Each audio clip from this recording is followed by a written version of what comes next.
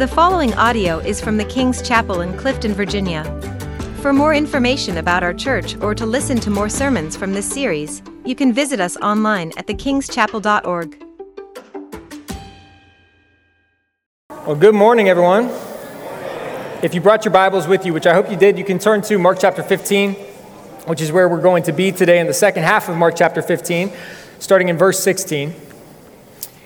It may be hard for you to believe, but when I was that age, young, like these children that are walking out right now, I was not very tall. And why are you laughing at me? I didn't have the build of a linebacker. I wasn't like some of you super athletes out there, but I was fiercely competitive, and I absolutely loved the game of soccer. Still do. Anyone like soccer out there?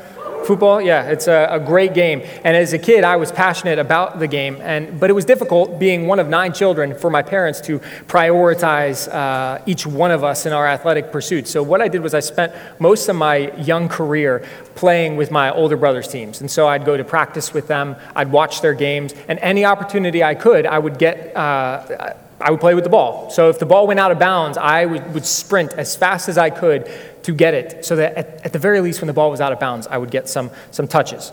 And so this is what I would do. And so one Saturday, like so many of you parents are familiar with, I was there at the field watching my brothers play in their game, when suddenly the ball gets kicked out of the field, and I take off sprinting after it. I'm going to be the first to the ball, and it's heading toward the parking lot. And it's heading towards a very busy parking lot that's very full. And like I said, I was not very tall. So I'm running after the ball, and it bounces, and I start running between these 2 large SUVs or vans, or probably they were just sedans, but I couldn't see over them to my right and my left. And so it's bouncing out in front of me, and I've almost got it. I'm running between these cars, and I can see it like in slow motion. I'm about to grab it as it's bouncing out from beyond the cars into the thoroughfare of the parking lot.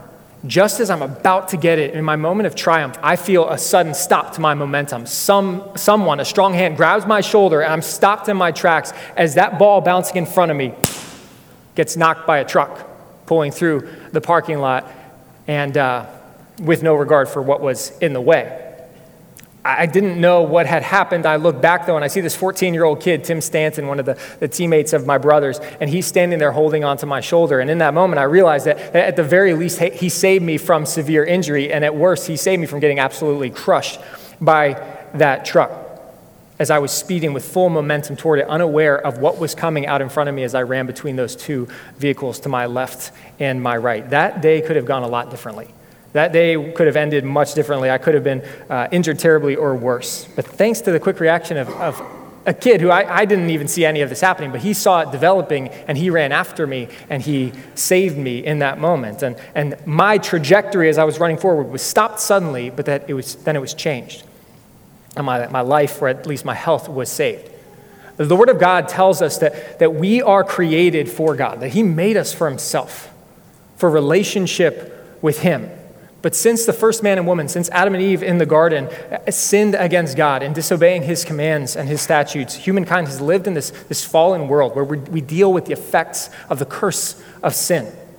A world characterized by sin and by death, the consequence of Adam's sin, and ours, which, by the way, we participate in. You know, it's not hard to believe that we live in a sinful, fallen world. After all, I saw a Dallas Cowboys jersey here today. That is a...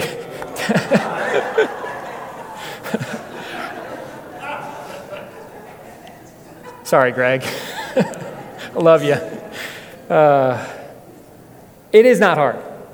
As we look around at the world, there's a lot that would indicate to us that this world is not as it ought to be. And when we consider that, we actually can look internally and we can see that we are not as we ought to be. That in our hearts there's all kinds of turmoil, all kinds of problems, and what sin is described as in the Bible. It's described as this status we have. It says in Ephesians chapter 2 that we are dead in sin and trespasses. That's apart from Christ. Apart from His grace, we are dead in our sin and trespasses. Early church fathers like John Cassian, he described the death of sin as not just like a present status, but he also described it like a trajectory. This path that we're on, apart from Him stopping us and changing our direction, an act of grace by God alone to save us from what is the just consequence of our sin. And so just like picture me drawing near to that ball as it's bouncing in front of me, unaware of what was coming for me, unable to stop my own momentum, we need intervention. We need a rescue. And what Scripture is all about, this great love story of the Word of God, what we've been seeing in the Gospel of Mark as we've been reading this week after week, is that God has made a way to rescue us. Jesus came, fully God, fully man, to rescue us and to restore us to relationship with him. Ephesians 2:4 says it this way. It says, but God. I know some of you love this verse, and rightfully so. But God, being rich in mercy, because of the great love with which he loved us, even when we were dead in our trespasses, he made us alive together with Christ. By grace, you have been saved. If you get nothing else out of this sermon this morning, I hope you get a lot, but this is the main point. Why did God come on this rescue mission? Why did Jesus Christ be put on flesh and dwell among us and go to a cross for us? Why? Because of God's great love for us. Because of God's great love for you. Sometimes we hear that so often. God loves me, God loves me, God loves me. But we don't actually really believe it, or we don't feel it. We don't grasp it deeply. And so this morning, as we look at the crucifixion, I don't want us to just have eyes on the brutality of what our Lord suffered.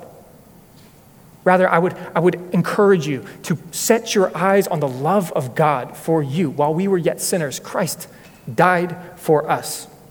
That's the message. That's the why. He did this because he loves us.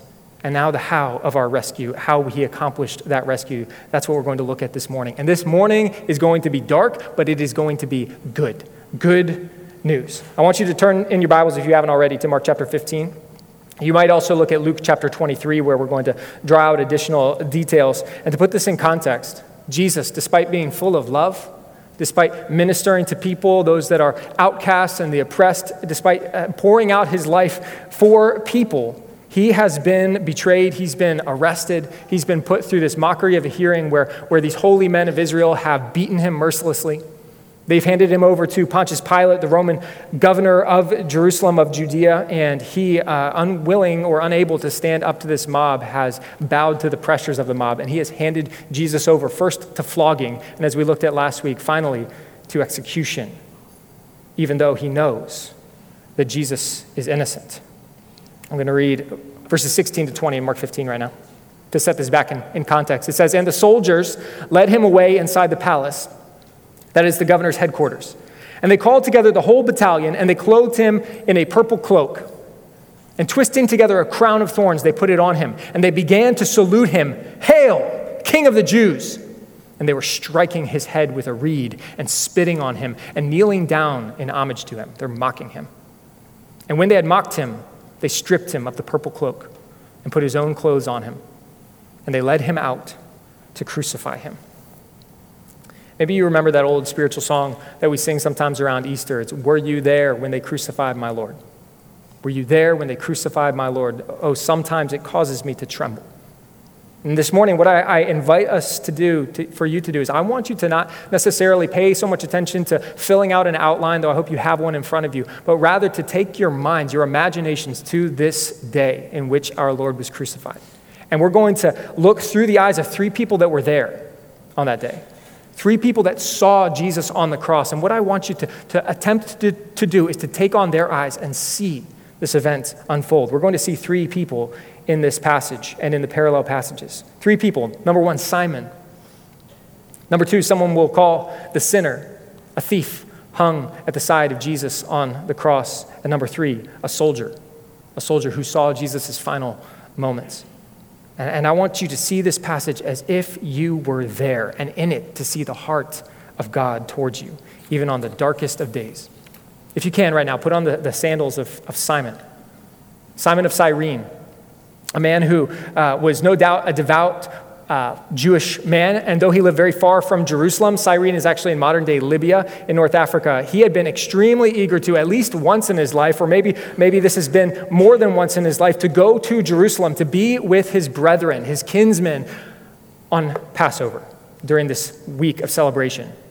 So what does Simon do? He saves, and he plans, and he travels hundreds of miles over rough terrain to arrive in Jerusalem. And he gets there on the last day before the high Sabbath, the day of preparation. It says in Scripture that he is a passerby, that he has come in from out of the country. And so he comes into the city, eager to see the sights. to take in the sounds, to offer psalms of ascent as he walks up the hill toward the Temple Mount. This is a big deal for Simon. This is a big day. He's going to get to offer sacrifices, not just sacrifices of atonement, but sacrifices of worship to the Lord. He'll get to spend time with distant relatives or friends or fellow worshipers in Jerusalem. This weekend, this is going to be one of the highlights of his religious life. This is a big deal. But on this particular Friday, right about lunchtime, as Simon is making his way toward the temple, he notices great cries of commotion in the middle of the city. And so, just like any of us would, perhaps he's curious what's going on here. And so he walks briskly to see what's going on. He maneuvers his way through great crowds to the front of the crowd, only to see Roman soldiers pushing back the crowd and a shackled criminal approaching, carrying a rough, blood-stained beam on his back. The face of this prisoner is bloodied. It's unrecognizable, but based on the shouts, the curses, the spit coming from the crowds, he sees that this criminal must be exceptionally vile. Just as this prisoner steps into view, he stumbles, casting forward with a great crash onto the cobblestones right at Simon's feet. The criminal gasps for breath. Unable to brace his fall as he's carrying this beam, his face and his ribs are crushed into the pavement under the weight of this 100-pound beam on his back. Simon wants to look away. Simon, in this moment, if he's like any of us, he's wondering, why am I here? What am I doing here on this day? Perhaps he wants to back into the crowd and disappear to get out of here.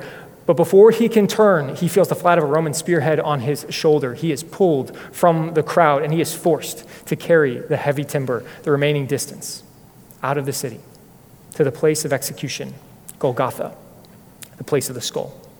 It says, and they compelled a passerby, Simon of Cyrene, who was coming in from the country, the father of Alexander and Rufus, to carry his cross. And they brought him to the place called Golgotha, which means the place of the skull. Now picture the perspective of Simon as he is now walking through the crowds, carrying the cross. He's a picture of our discipleship. Jesus says that if anyone would come after me, he must deny himself and take up his cross daily and follow me. Here we see this pictured in Simon as he is participating in this death march. He walks slowly behind Jesus, this bloodied criminal, and through the mocking jeers, the spit and the curses coming from the crowd, he also hears something else. He hears the voices of women weeping behind him, crying out with anguish the name Jesus, Jesus. He hears one voice, the voice of a woman crying out, my son, my son. It says, and there followed him a great multitude. This is Luke 23:27. There followed him a great multitude of the people and of women who were mourning and lamenting for him. Now suddenly Simon understands who this is. He can hear his name ringing out through the crowd. Could this really be, though, Jesus of Nazareth? This rabbi, this healer, this teacher who has become famous for his works of mercy. What has he done? How did he end up here? What has happened here? And why am I now part of a criminal's death march? As Simon observes the back of the prisoner walking in front of him, what he sees through the clothing is profuse bleeding through the outer garment. He sees the neck and the legs of this man utterly ripped apart with deep lacerations. See, Jesus, though he was young, he was likely in his mid-30s, early 30s at this time. He was strong. He lived a life in his early life of carpentry. He had walked all over the countryside. He was strong and youthful, but he had suffered immensely over the previous hours.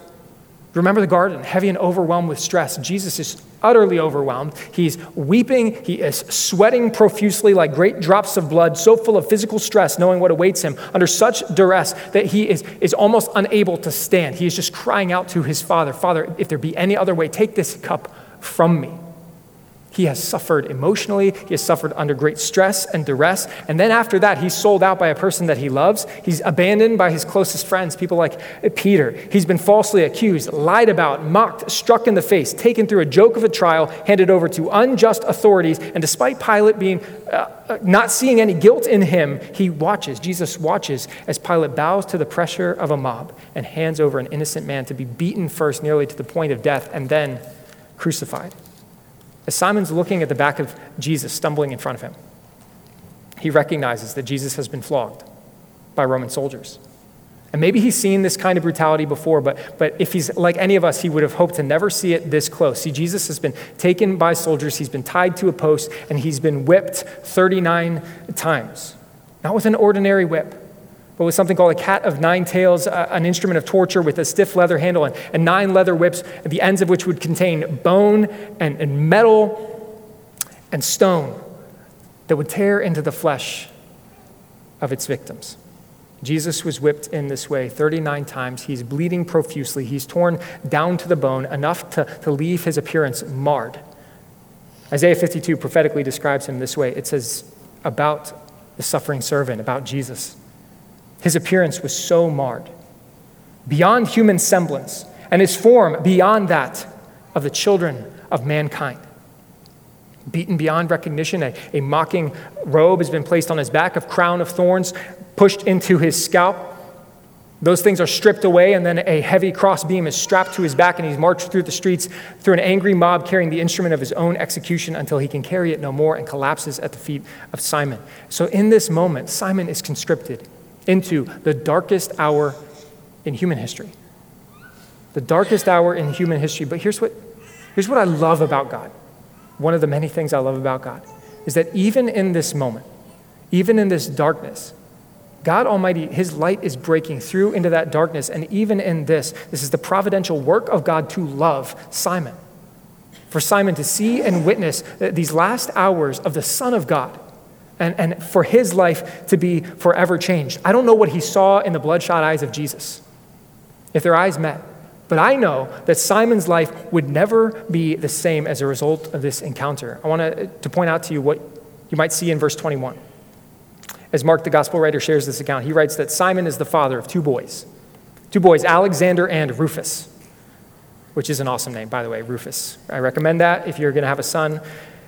And what nearly all New Testament scholars agree on is that there would be no reason to name these names, Alexander and Rufus, unless they were known in the community to which Mark was writing, namely the church in Rome. Would they have been known in this community? That would be the only reason to write down their names. And here we have, in this verse, Rufus and Alexander. What we see here in Romans 16:3 is actually this. The Apostle Paul writes this. He says, "Greet Rufus," as he's writing to the church in Rome, "greet Rufus, chosen in the Lord, also his mother, who has been a mother to me as well." Now, we don't know with 100% certainty that this is the very same Rufus, but scholars largely and generally agree that it is. And if it is, what we see is that this interaction with Jesus, this observation of Simon of what Jesus has gone through, has changed his life, and not only his life, but the life of his family, his children, his wife. If this is the very same Rufus, then it says that generations are impacted. Not only that, but it says that Simon's wife was like a mother to the Apostle Paul. How cool is that? One of the greatest Christian servants of Christ to ever live. In Jesus' darkest hour, this is what I have no doubt he was doing for all those that were observing this. He was changing their hearts. He was loving those that were watching with his compassion, with his forgiveness. He was still transforming lives, even when hell thought it was winning. When it was nearing its moment of triumph, Jesus was still loving. He was still at work. Some of you need to know this right now. As life feels dark, hopeless, full of weakness, as you feel helpless, God is still strong. And God is still at work, even in the darkest of circumstances. I know sometimes we can grasp that in the big picture. Somehow he's going to work all things together for good, for the good of those who love him and are called according to his purpose. But it is even more than that. Individually, in your life, God is not far off. God is near to the brokenhearted. His light is here even now. He is at work even in our darkness, redeeming individuals, changing lives forever. He's at work in your family. He's at work in your friendships. He's at work in your life. I love the old hymn. It says this. It says, "Though Satan should buffet," that means so he should beat against us. "Though trials should come, let this blessed assurance control, that Christ has regarded our helpless estate and hath shed his own blood for my soul."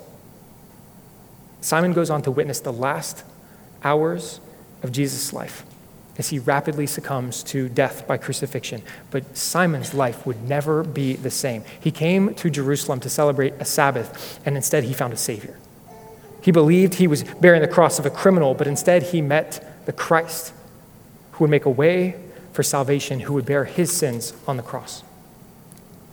I wonder if any of you this morning, you feel like Simon a little bit. Like, how did I get here? Why am I in this church service? How did I get roped into all this? And I would submit to you that just like this encounter with Simon was not by chance, that in God's providence, he wants you to know that you are here for a reason. That he has you here for a reason. Just like Simon was called out of a crowd and his life was changed forever through an encounter with Christ, perhaps today is the day. Today is the day that Jesus is drawing you. He is calling you into a life-changing encounter with him. In the midst of your darkness, in the midst of your trial, when you feel helpless and hopeless, he has good news specifically for you. Would you follow him? Would you turn to him? Simon finishes his journey. He goes to the top of the hill. He casts down the beam, this cross beam he's been carrying, gets affixed to another beam, and Jesus is stripped. He's laid out on this cross, his hands spread apart, and he's held down. His great nails are driven through his hands and his feet. He's raised up on that cross, and the cross is dropped with sudden, excruciating force, pulling on all the tendons in his shoulders and dropped into a hole in the ground. Mark 15:23 says this. It says, "And they offered him wine mixed with myrrh, but he did not take it." Remember, he told his disciples during that first communion that he would not taste wine again until he tasted it anew in the kingdom. And so he refuses this. This would have been like medicine. It would have been like an anesthetic to help him to suffer well through this, to numb some of the pain, and he refuses any of this numbing. He's going to take it all. He's going to drink the full cup of the Father's wrath against sin. He's going to take it on himself. They offered him wine mixed with myrrh, but he did not take it, and they crucified him and divided his garments among them, casting lots for them to decide what each should take. And it was the third hour when they crucified him. And the inscription and the charge against him read, "The King of the Jews." And with him they crucified two robbers, one on his right and one on his left. I want you to know this, and we revisit this every Good Friday when we approach Easter, but crucifixion is one of the cruelest forms of execution. Jesus' back has been ripped to shreds. His hands and his feet have been pierced. Jesus will hang there for hours, barely above the eye level of mockers and scoffers who have come to witness his death. And as he hangs on that cross, covered in blood, sweat, and tears, every ounce of his effort will be given to simply pulling himself up on the nails so that he can breathe, so that he can catch his next breath. You see, in most cases, people who die from crucifixion don't die from the blood loss. They die from asphyxiation as they can no longer support their weight. And with their arms suspended above them, their lungs begin to fill with fluid, and they become weaker and weaker, unable to breathe, and eventually, sometimes after days, they succumb. They can support themselves no longer. They pass out and they die. Jesus, though, exhausted and brutalized as he was, he doesn't have days to live. He has hours. And here, struggling next to Jesus are criminals, convicted of horrid crimes, people like Barabbas, who we looked at last week. But as they struggle in agony for their next breath, they can't help but notice Jesus and the way he suffers beside them. How does he spend his last breath? Listen to this. This is Luke 23:34. And Jesus said, this is of the crowds and of his crucifiers, "Father, forgive them, for they know not what they do." This is amazing. Even in utter agony, Jesus uses his last breaths to pray forgiveness for his torturers. And one of the two criminals who are hanging beside him cannot shake what he is seeing in Jesus. Jesus is no ordinary man. This man is different. And I want you to now see from the perspective of the sinner hanging at the side of Jesus on this cross, a criminal crucified at Jesus' side. It says this in Mark 15:29. "And those who passed by derided him, wagging their heads and saying, 'Aha, you who would destroy the temple and rebuild it in 3 days. Save yourself and come down from the cross.' So also the chief priests with the scribes mocked him to one another, saying, 'He saved others. He cannot save himself. Let the Christ, the King of Israel, come down now from that cross that we may see and believe.' And those who were crucified with him also reviled him." Luke 23:39 gives us the detail. It says, "One of the criminals who were hanged railed at him, saying, 'Are you not the Christ? Save yourself and us. But listen to this. The other rebuked him, saying, do you not fear God, since you are under the same sentence of condemnation, and we indeed justly? For we are receiving the due reward for our deeds, but this man has done nothing wrong. This man hanging at the side of Jesus, seeing the insults, the mockery, the curses hurled at Jesus, he turns to Jesus, perhaps tears streaming down his face as he considers what they've done to this innocent man hanging beside him. And he says to Jesus, Jesus, remember me when you come into your kingdom. And Jesus said to him, truly, I say to you, today you will be with me in paradise. Jesus looks at this robber, this criminal hanging beside him. He sees him out of the corner of his eye, and in all his unworthiness, Jesus looks at his belief. And he has compassion on him. He says, when I go into my kingdom, you're coming with me. You'll be with me. Maybe you believe that it's too late for you to turn to Jesus, that maybe you tried to at some point, or you tried to get your life together at some point, but that you've done too much. You've strayed too far. It's too late for you. But the words of Jesus to this thief are the same to any of you who would simply believe. It is never too late for you to turn to Christ for salvation. While there's still breath in your lungs, it is not too late for you to receive salvation. But why wait? What are you waiting for? Life with Christ, life with God, eternal life, resurrection life, which we'll look at next week, it begins now as we turn to him, and it lasts for eternity. Perhaps today is the day you simply turn your head to the innocent Jesus, offering nothing of your own righteousness, and you acknowledge your unworthiness and receive his forgiveness, his compassion toward you. He has enough for you. He has grace enough for you. Would you acknowledge your need of him? Would you receive his mercy toward you? At last, we're going to see the perspective of the soldier. There's a commander here, the commander of this Roman execution squad. And every day what he does is he takes criminals out to this hillside and he executes them. And he's good at his job. Day after day, he would take these criminals and he would deal with them. Day after day, he does his job with discipline and excellence. And his job is simple: end the life of criminals. But on this day, he has ordered nails to be driven through the hands of a man who is seemingly different from anyone he's ever seen before. It says this: when the 6th hour had come, there was darkness over the land until the 9th hour. And at the 9th hour, Jesus cried with a loud voice, Eloi, Eloi, lema sabachthani, which means, my God, why have you forsaken me? This is actually a psalm. He's singing out, shouting out the words of a psalm that show that even in this feeling of utter forsakenness, that God has not forsaken his beloved.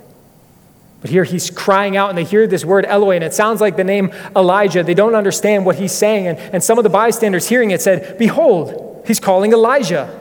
And someone ran and filled a sponge with sour wine, put it on a reed, and gave it to him to drink, saying, wait, let's see whether Elijah will come to take him down. And Jesus uttered a loud cry.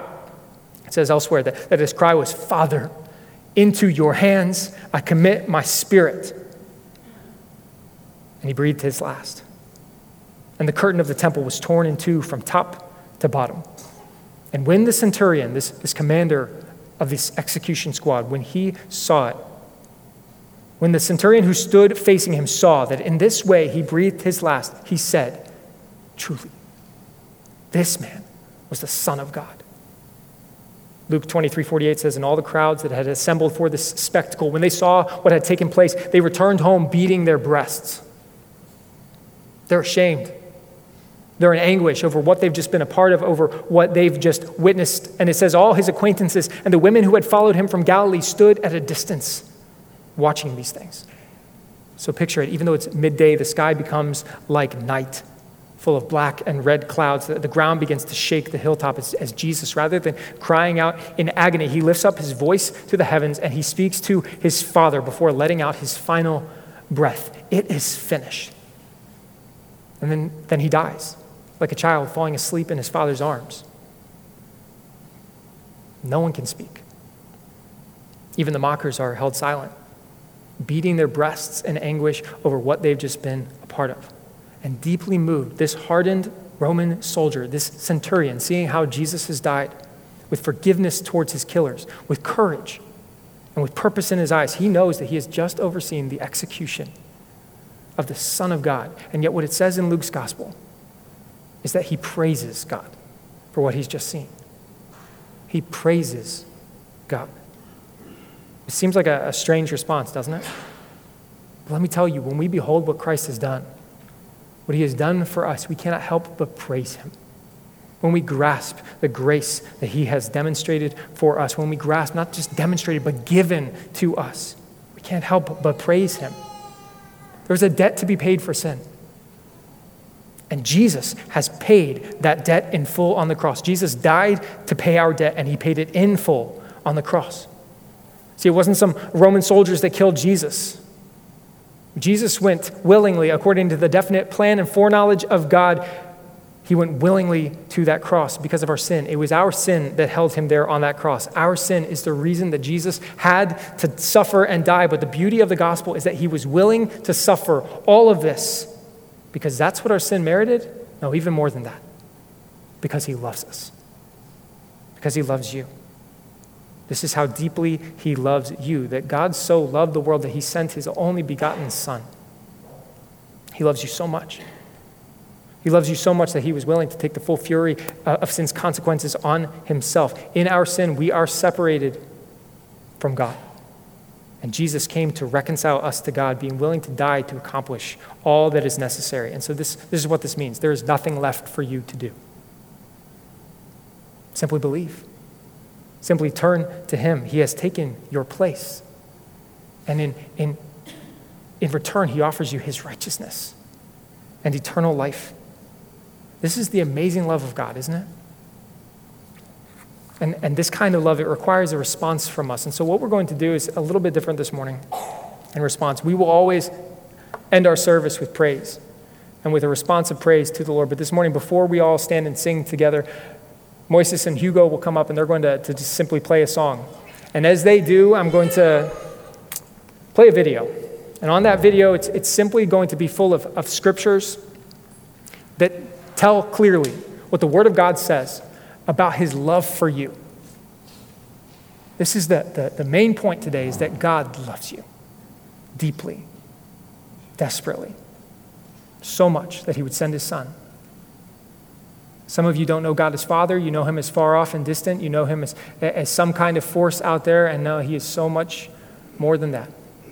And so right now, I just invite you to enjoy some music and turn your attention to the screens as we reflect on his love for us.